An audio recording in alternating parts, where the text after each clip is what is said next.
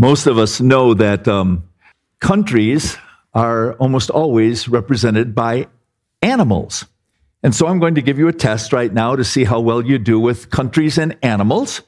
And they're going to be 10 questions and 1 extra credit. And so you get to see what your score is. We'll start out easy, but it's going to get harder. Number 1, a bald eagle, USA, good. A bear, Russia, ooh, good. A beaver, Canada, yes. A Bengal tiger, India, yes, great. A giant panda, China, good.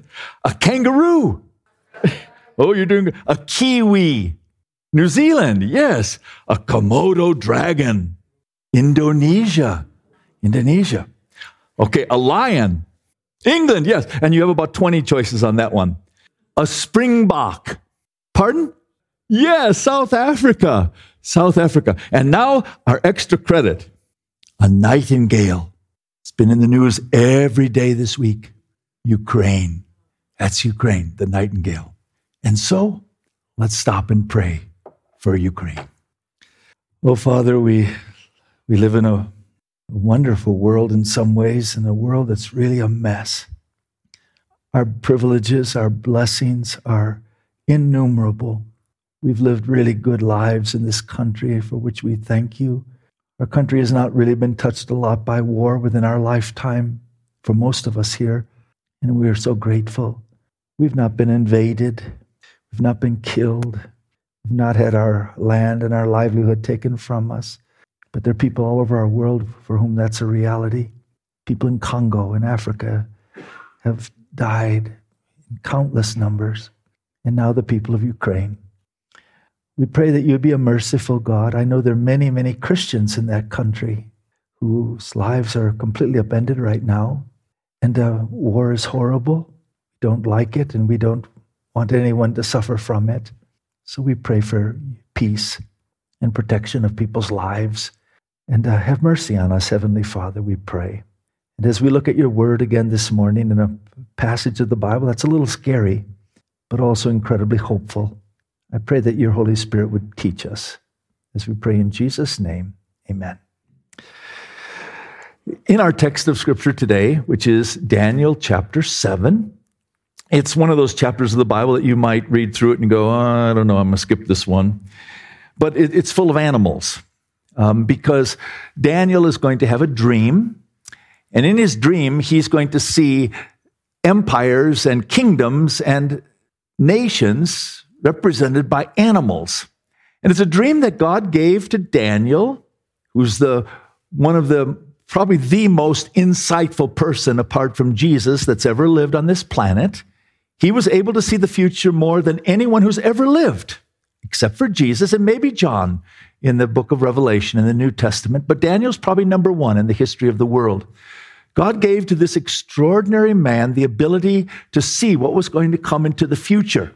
And it's a picture that both is incredibly frightening and incredibly hopeful, both. And so we're going to look at that passage of Scripture here today. Now, let me just give you some real quick background. The prophet Jeremiah, who was one of the last prophets of the nation of Judah, who prophesied around the year 600 BC, he was told by God to communicate to the people of Judah that they were going to be conquered by the Babylonian people. And Jeremiah, the prophet of God, told God's people to surrender. He told them to surrender to the opposing country because that's the only way to save their lives. They did not listen to the prophet. God's people have never listened to prophets. And that's why we've been in great trouble throughout all of human history. People do not listen to the prophets. We listen to false prophets, but not true ones. And they did not either. And so they were taken into captivity by the Babylonians in a series of sieges and deportations. And so what does Jeremiah do when his people are now being besieged? He told them to surrender, and now they refuse to surrender. So now what does he tell them? The guy's a weirdo. He says, okay, you're going to become exiles, and here's what I want you to do.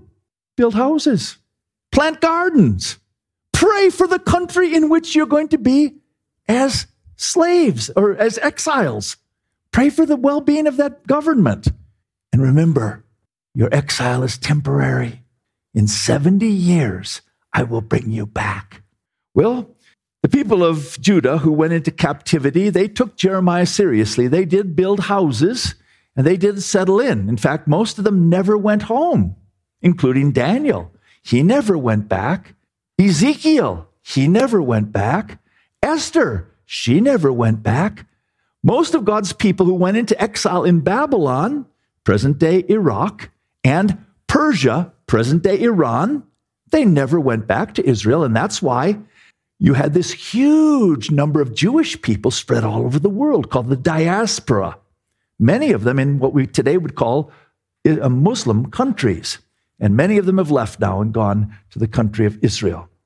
Well, Daniel was one of the exiles. He was taken as a young man, roughly 15 years of age, into the country of Babylon, and he was brainwashed, or at least they tried to brainwash him. It did not succeed. They tried to brainwash him into the ways of the Babylonians, into the religion and the literature of the Babylonians, into the culture of the Babylonians, and then to use him as a pawn against his own people. It didn't work because he was thoroughly immersed in the Old Testament scriptures. He followed God. Well, God caused him to prosper under the reign of the greatest king of the Babylonian Empire, whose name was Nebuchadnezzar. And Daniel became his most trusted advisor and one who was able to wisely give advice to the king as well as to interpret the king's dreams. And we came across that in some of the previous chapters. Well, now we're going to come to a passage of Scripture that is going to take us back in history from our passage last week. Remember? Last week we did the chapter 6, which was Daniel in the lion's den. That took place historically in 539 BC. We know that. The dates of Daniel are very clear. In many events in the book of Daniel, we know the exact day of the year it happened. But now as we get to chapter 7, Daniel's going to go back he's going to go back to the beginning of the reign of King Belshazzar, who was the last king of the Babylonians. Remember, last week he was in the reign of Darius, the first king of the Medo-Persian Empire. So he's going to go back in time, and now Daniel is going to relate to us a dream that he had. And in his dream, he's going to tell us about 6 kingdoms. He's going to tell us about a succession of 4 kingdoms that are going to look like animals, and he's going to tell us about those kingdoms. And then when he gets to the 4th kingdom, he's going to talk about some of the characteristics of this 4th kingdom that are still in the future. That's the 5th kingdom. And then he's going to talk about a 6th kingdom, the kingdom of God. So we're going to look at 5 human kingdoms, 4, and then 1 that comes out of this one, and then the kingdom of God. So take your Bibles, if you have now, Daniel 7, and we're going to run through one of the very wild and wonderful passages of the Bible. It begins with Daniel telling us about 4 animal-like kingdoms. Here's what verse 1 says. In the first year of Belshazzar, king of Babylon. We know when that is. 553 BC. That's the first year of King Belshazzar's reign. Daniel, at this time, is about 68 years old. Remember last week in the lion's den? Daniel was 81 years old. So now he's a young man in his upper 60s. So to be. In the first year of Belshazzar, king of Babylon, Daniel had a dream, and visions passed through his mind. At night, he was dreaming, and visions mean that in successive, what's I call them? In successive stages, revelations were given to Daniel. While he was lying in his bed, what did he do? He wrote down the substance of his dream. In other words, Daniel knew that this dream from God was very important. And you know, those of us who have dreams, if you don't write them down, you forget them. And Daniel wrote this one down. Daniel said, "In my vision at night, I looked, And there before me were the four winds of heaven, churning up the great sea. Four great beasts, each different from the others, came up out of the sea. Well, customarily, as you know, the wind blows only from one direction at a time, but here it's like a tornado of great violent winds. Wyoming knows a lot about that. Great violent winds over the sea, churning up the waters of the sea. Now, the word winds is the same word as spirits. So the text can mean that the four winds were stirring up the sea, but also the angels of God were stirring up the waters. He's going to now tell us about nations that are being stirred up, are in turmoil and unrest, which of course evokes a picture of great fear. Can you imagine what it was like a week ago if you were in Ukraine? And you know, Ukraine has many of God's people there. Can you imagine what it was like as every day you heard about more and more tanks, more and more soldiers lined up on almost all of your borders? What would it be like for you? You saw what we've seen on the news, people running into the subways, hiding, some trying to fight back. God says there were going to be great, great turmoil. If you had any inclination that there's going to be turmoil, great turmoil among nations, you're, of course, scared. And so now Daniel, in his vision, sees the seas churned up, and out of that picture come four beasts. Now, the first beast is, as verse 4 says, the first was like a lion, and it had the wings of an eagle. I watched until its wings were torn off, and it was lifted from the ground so that it stood on 2 feet like a human being, and the mind of a human was given to it. Now remember, this dream given to Daniel parallels the dream God gave to Nebuchadnezzar. Nebuchadnezzar's dream was of a statue with a gold head. Daniel's dream given by God is of a lion with wings, which anyone in the ancient world, even today, there's not a person with any brains in America today that when you see the symbols of Babylon, guess what you see? The symbol of Babylon was a lion with wings. We have them all over our world today. You can see what it was like 2,500 years ago. So we know this is the Babylonian Empire. So the Babylonian Empire is depicted as a lion with the wings of an eagle, which we have many pictures of that. But the wings were torn off, probably an indication that either Nebuchadnezzar's insanity or the declining power and integrity of the Babylonian government. Its wings were torn off, but then it was lifted up from the ground. Remember what happened to Nebuchadnezzar? He ate grass like a cow until he came to acknowledge the God of heaven, and he was lifted up, and what was given to him? The mind, a sound mind from God.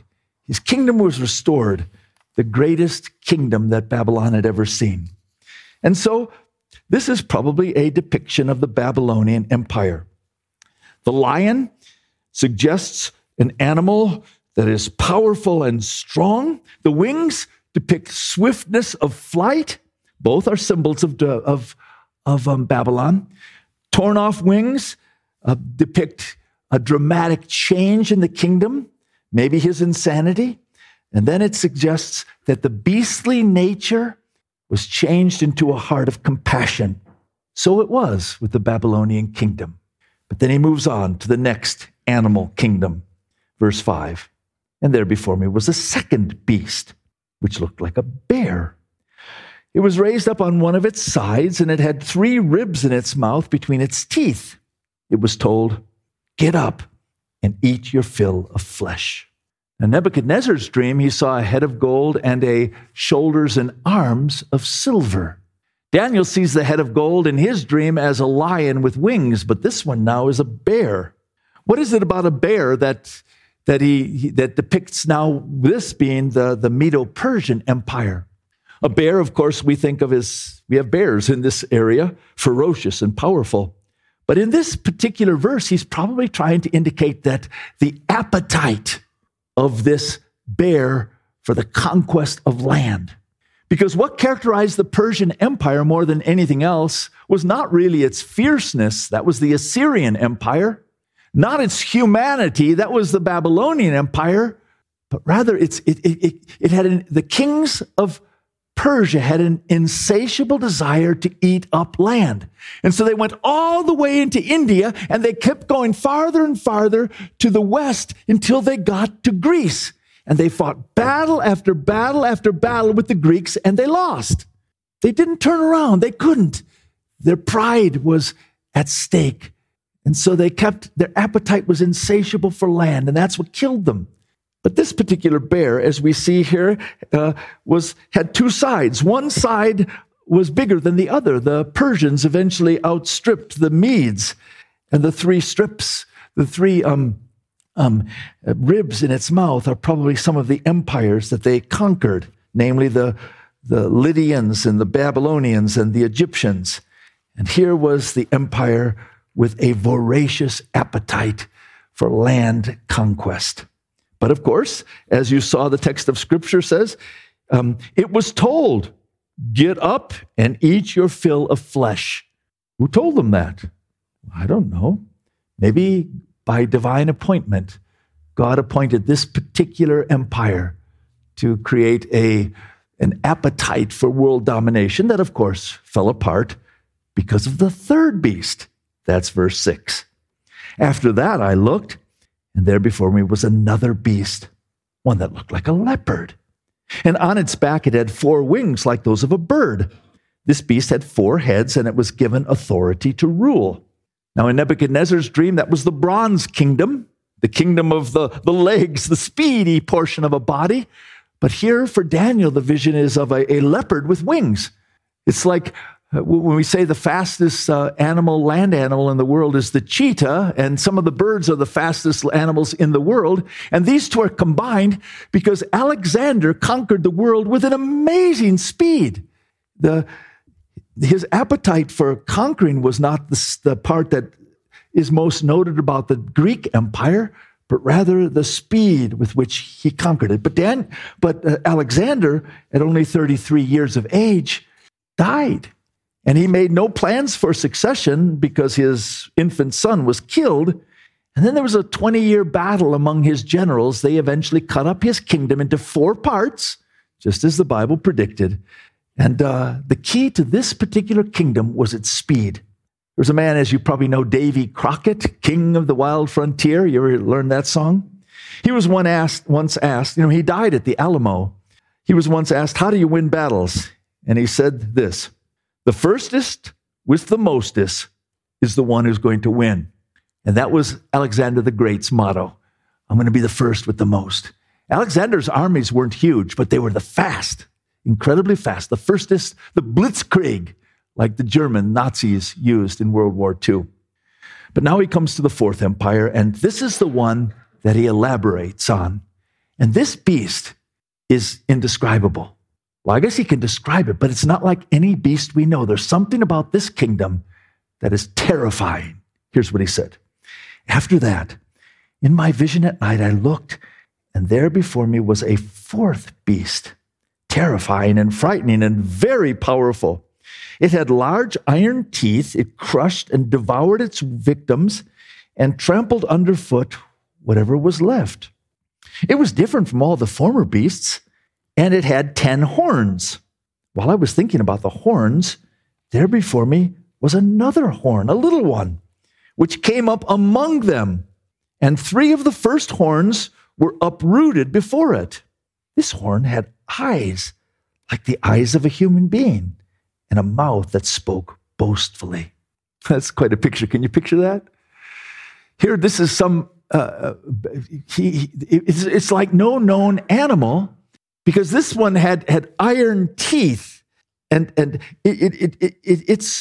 it crushed and devoured anything that came into its path and trampled them. But it had 10 horns. Horns are symbols of power and authority. It had 10 horns, but then there was an 11th horn that sprung up, and this 11th horn had eyes, and this horn with the eyes uprooted 3 of the 10 horns and had a really big, boastful mouth and was incredibly smart. So what's going on here? Well, this is the Roman Empire. This was, remember, when Nebuchadnezzar's dream, it was the bottom legs with the feet of iron and clay mixed together. So now there's another kingdom. This one is only vaguely like an animal. It has powerful horns. The authority of this particular beast is very, very, very widespread. Uprooting indicates a violent military overthrow of something. The eyes are symbolic of insight and intelligence, unusual mental ability, and the mouth is full of blasphemous claims about themselves against God. So there's his dream. What can you make of that from the start of it? Well, let me make a few observations. The sea is a symbol of the nations that are churning. This image would invoke in any human being a fear and anticipation of tough things ahead. And out of this sea come these weird, ferocious animals, which represent empires. And these empires become progressively more powerful, inhuman, and unanimal-like. The empires get worse than the worst of the animals. The picture gets scarier and scarier. The fourth animal is particularly creepy and powerful. That fourth animal has horns, and one of those horns has human-like insight and is mega arrogant. And that little horn springs from the fourth beast and eventually has great power over everything. Well, that's the dream. And of course, it's scary. By the way, if we looked at the European people, as of 1 week ago, had been going on 75 plus years of relative peace. That's pretty good. That's really good, actually. And perhaps they had a sense of all of them coming together with the Euro and the European nations coming together, and the various treaty organizations, that we got this war thing licked. Because as you know, Europe has had war after war after war through the centuries. I'm sure as of not long ago, there was a sense among European people that we're pretty safe. All that was completely shattered in a week. This week, when a power of the bear came in and decided to take over a sovereign nation. And now, as we speak right now, many, many people, maybe hundreds, maybe thousands, who knows, are being killed right now. Why? Because of the megalomania of a leader. Wants power. And how do you stop that? And like the Roman Empire, he has massive military power. And the Ukrainians, of course, don't have any of that.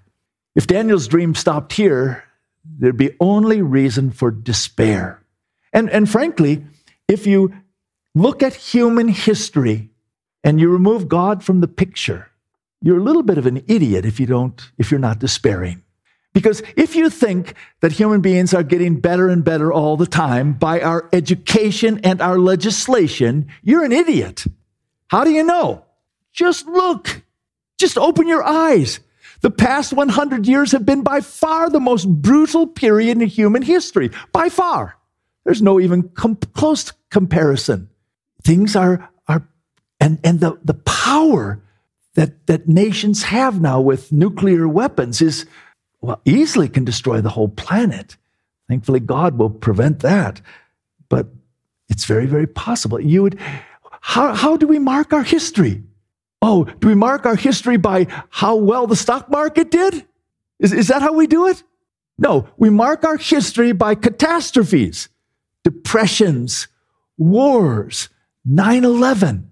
That's how we mark our history. That's a reminder to human beings that most human history is rather brutal.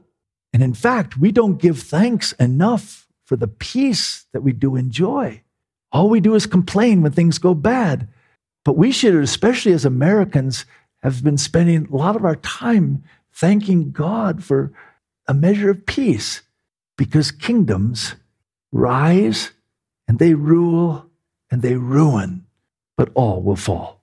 And so what a dark picture, right? Wrong, because Daniel's dream isn't over yet.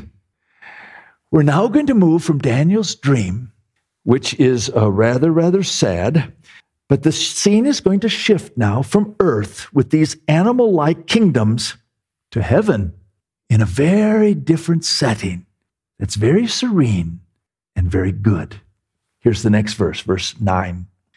As I looked, thrones were set in place, and the Ancient of Days took his seat. Now the thrones, who sits on those thrones? We don't know. Maybe it's angelic beings. We don't know. Maybe it's saints, God's people, who we don't know. But the thrones are set in place, but there's one major throne, and one called the Ancient of Days took his seat. That, of course, is a depiction of God in his role as a judge. It's like God now in the throne room of heaven is going to sit on the throne or the judge's seat, and he's going to now mete out justice. Now, if anyone is going to be someone who metes out justice, what characteristics would you want them to have? Well, first of all, you'd want them to be righteous and holy. And it says his clothing was as white as snow, righteous and holy. The hair of his head was white like wool, which is a depiction of being old and wise. His throne was flaming with fire, and its wheels were all ablaze. He metes out justice, but his justice is just. His throne is pure. And a river of fire means punishment coming out from the throne before him. So this is a God who now sits on the throne of heaven, who metes out justice. Nothing gets past him. He knows everything. But the picture's not over. Thousands upon thousands attended him, and 10,000 times 10,000 stood before him. That's 100 million, maybe 100 million angels there. And the court was seated. All rise, be seated. And now the king is on the throne, and the books were opened. What books? Well, the Bible tells us, particularly in the book of Revelation and all throughout the Bible, that God keeps records. Of course, he's got a computer bigger than anything we've ever dreamed of, but he keeps records. And what does he keep records of? Over and over again in the Bible, God keeps records of human works and the works of nations, not just individuals. He has a complete, perfect record of all of our deeds. All of our deeds, all of us. And one day, every human being, including every one of us, will be judged by our deeds. Not our thought, not our intentions, but by what we have done. Nations will be judged by our deeds. This nation, we got some bad ones, as you very well know, by which we will be judged. We will be judged by our deeds. And of course, the books were opened. God now looks at these nations and at individuals, and he has a record of all of our deeds. That's what it says. Then I continued to watch because of the boastful words the horn was speaking. That's that one horn with the eyes. I kept looking until the beast was slain. That's the fourth beast, and its body destroyed and thrown into blazing fire. The other beasts had already been stripped of their authority and were allowed to live for a period of time.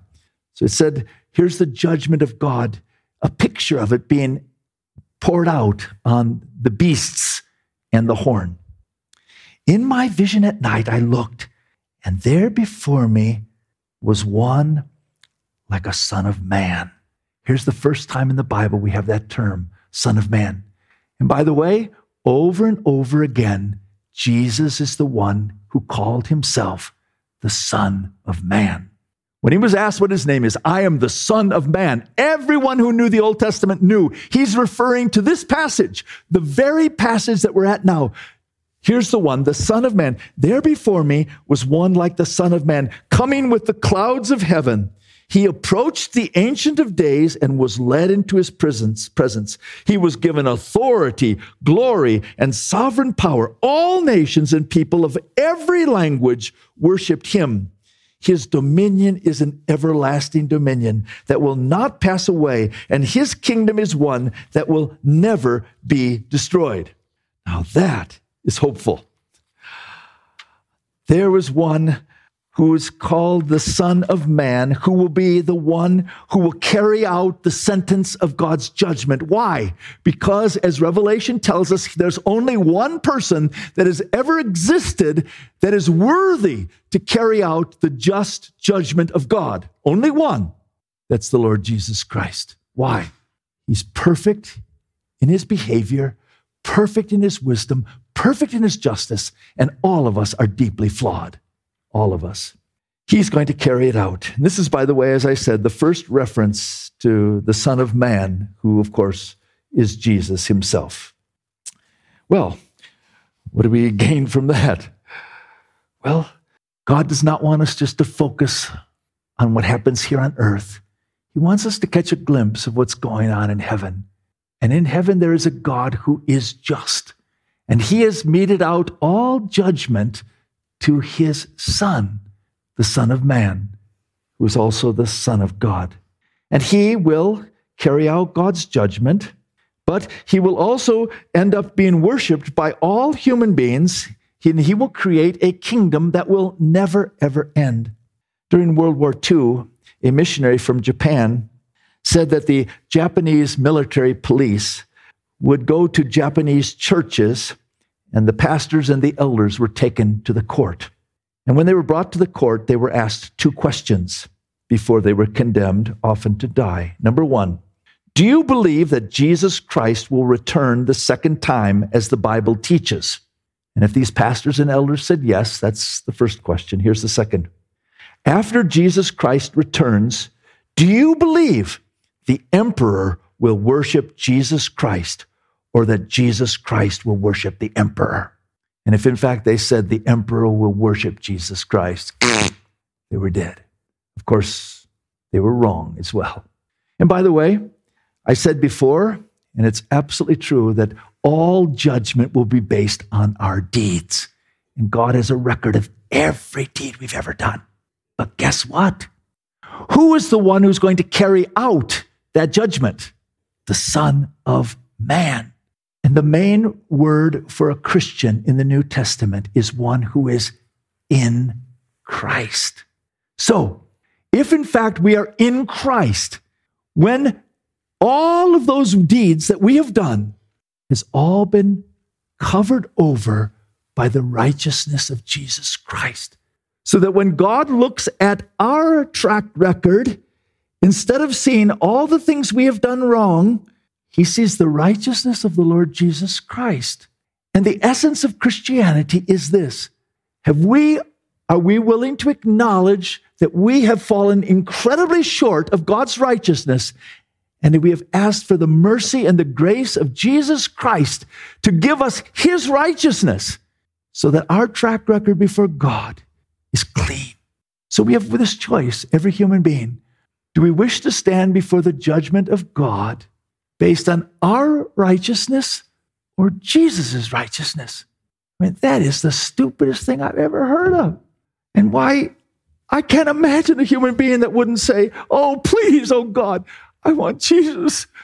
I can't possibly stand before a holy God and declare my righteousness. That's absurd. I don't get through an hour.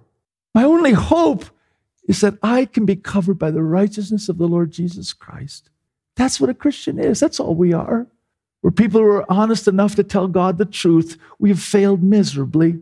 We have no right to God's righteousness, but we have received that free gift of God's unmerited favor through Jesus Christ. And God's promise is that if you're in Jesus, his righteousness is imputed to us. I mean, that's the greatest gift any person could ever receive. Christ's righteousness. Well, the chapter ends with Daniel being scared spitless. Here's what happens. Daniel looks into the abyss of human evil, and then he looks into the throne room of God, and he's shaken. He's shaken to the core. And so his confusion brings him to ask an angel, you got to tell me, what does all this mean? And here's verse 15. I, Daniel, was troubled in spirit, and the visions that passed through my mind disturbed me. Duh. Of course it would. I approached one of those standing there, would be in the throne of God, and asked him the meaning of all this. So he told me and gave me the interpretation of these things. The 4 beasts are 4 kings that will arise from the earth. But the holy people of the Most High will receive the kingdom and will possess it forever. Yes, forever and ever. So there's the whole description. On earth there will be kingdoms, and they will rise and they will fall, but there will be one kingdom that will be eternal. And that should be the end of the chapter, right? Because Daniel says, what about that crazy horn? Here we go. Then I wanted to know the meaning of that 4th beast, which was different from all the others and most terrifying, with its iron teeth and bronze claws.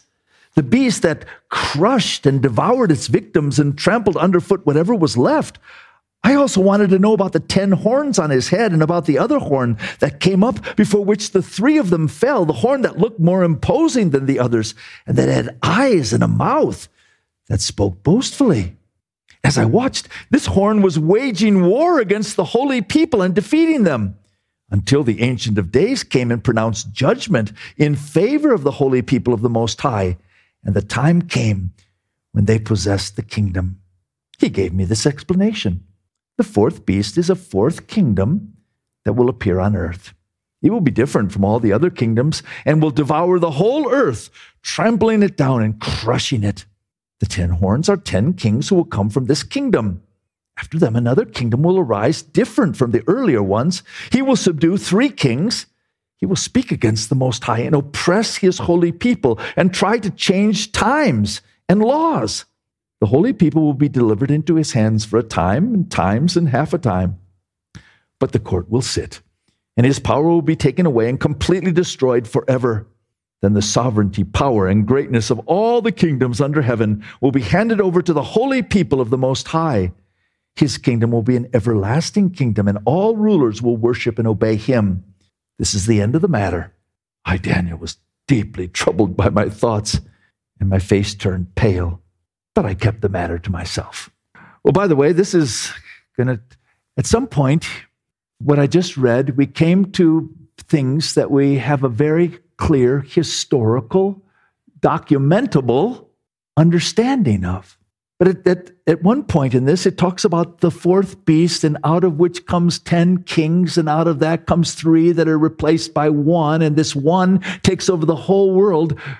There's nothing we know of in human history that fits that picture. So many Bible scholars, myself, I'm not a scholar, but I certainly would include myself in this list. This is talking about what's coming in the future. As you know, in the future, if you know anything about prophecy, we have the Holy Trinity, God the Father, God the Son, and God the Holy Spirit. The day will come when there will be a counterfeit, unholy Trinity of Satan, counterfeiting God the Father, the Antichrist, counterfeiting the Lord Jesus Christ, and the false prophet, counterfeiting the Holy Spirit. And there will be a cosmic battle. And in this cosmic battle, the battleground will be earth. The people who will get hurt most are God's people, because the unholy Trinity has a hatred, not just of God, but of God's people. But ultimately, of course, God will prevail. I might have mentioned to you, when I was in high school, I played football. And my senior year, we had a very good team. We were undefeated. And one of the teams we played against was called Northwestern Military Academy in Wisconsin. As I said, we had a very good team my senior year. And at halftime, I don't remember the score, but we were ahead something like 42-0 at halftime. And so obviously, with a score like that, it was impossible for our opponents to beat us. But in the second half, something tragic happened. I don't know what their coach said, but he probably said, okay, we can't win this game, but we can play dirty. So under the piles, they were punching, biting, scratching. And it got so bad that a fight broke out. I remember the stands cleared. My father was in the stands. He came out of the stands to try to break up the fight, and someone on the opposite team took off their helmet and hit my dad over the head with his helmet. And then, of course, the game was called. We never finished the game because of the fight. And that reminds me of Satan. You see, at the cross, the game is over. God won. When Jesus died on the cross and walked out of that grave, the game is over. God has won. but it's only halftime. And Satan, though he cannot possibly win, has a malicious hatred for God and his people. So what does he do now? Just like the team that we beat, now you play dirty, real dirty. That's what he's doing now. He can't win, but he certainly can get a pound of flesh. And by the way, what I talked about, what's going to happen in the future, this is going to come back in chapter 8 and in the succeeding chapter in Daniel. We're going to come back to it. But all I'll just say for now is he gets a summary explanation about this fourth beast and this one horn. This one horn is a picture of the Antichrist. We'll come back to him in succeeding weeks, Lord willing. The 10 kingdoms, we don't know exactly what that is, but it seems like it's some Roman Empire-ish conglomerations or cooperation of nations. What is this fourth beast? It's something like the Roman Empire in its power and its might. We don't know exactly what it is.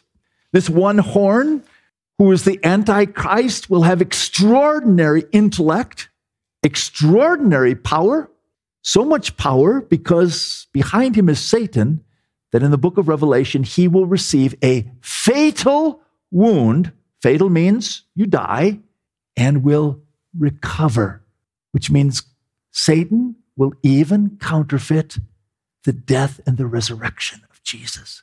That's how serious it is.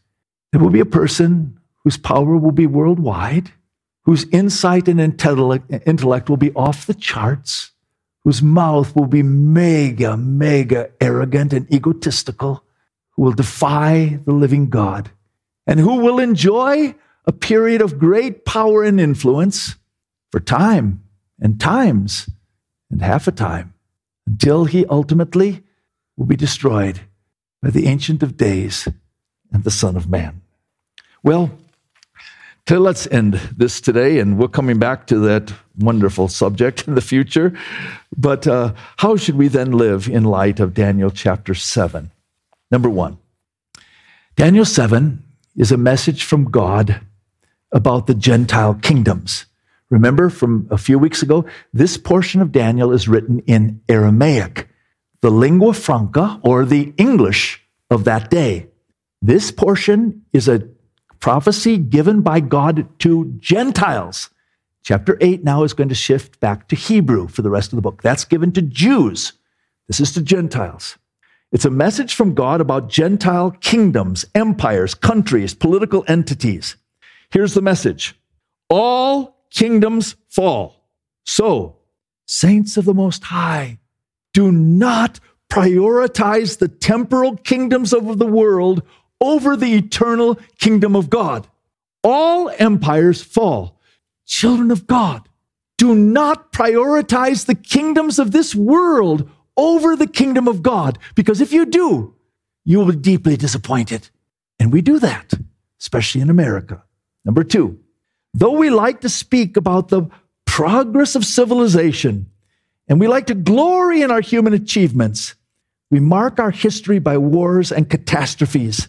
God clearly sees human history as a chronicle of immorality and brutality and depravity. And over time, nations tend to become more and more powerful, controlling, and beast-like. And this is not thwarted by education and legislation. By the way, in the 1930s, arguably the most educated country in the world, the most scientifically advanced country in the world, was Nazi Germany. It should tell you something. But the flip side of that coin is, although human history is not a record of continual failure and man's inhumanity to man, the dark side of history is often penetrated by rays of light and heart. Remember, Nebuchadnezzar, after he acknowledged the true God, he was raised up and given a human heart. So we, as God's people, should always advocate for the heart, for justice, and oppose the misuse of power, like Daniel did. That's our calling. We're people who stand against injustice because we're God's people. And the evil of nations and the evil of empires will be judged by God. How many of you have been to the UN? If any of you have been to the UN, you notice that there's what's called the Isaiah Wall. On the UN building in New York, this is what it says. They shall beat their swords into plowshares and their spears into pruning hooks. Nation shall not lift up sword against nation, neither shall they learn war anymore. That's Isaiah 2, verse 4. But guess what? They skipped the first part of the verse. This is Isaiah chapter 2, verse 4a. And God shall judge among the nations and shall rebuke many people. And then they shall beat their swords into plowshares. Conveniently, they skipped the judgment of God, which precedes the millennium, the gift of God, of true justice. One thing that's obvious in this chapter is the hatred with which Satan hates the people of God. So we need to be people who fight on our knees because we will be the objects of that. And one day human evil will have a chilling climax. So we need to steel our souls. Someone wrote this. One day a human being of astonishing malevolence, arrogance, intelligence, ungodliness, and power will dominate the world. And the primary target of this evil one will be God's people. But, and here's where we end. One day, God will intervene to abolish evil and establish eternal righteousness.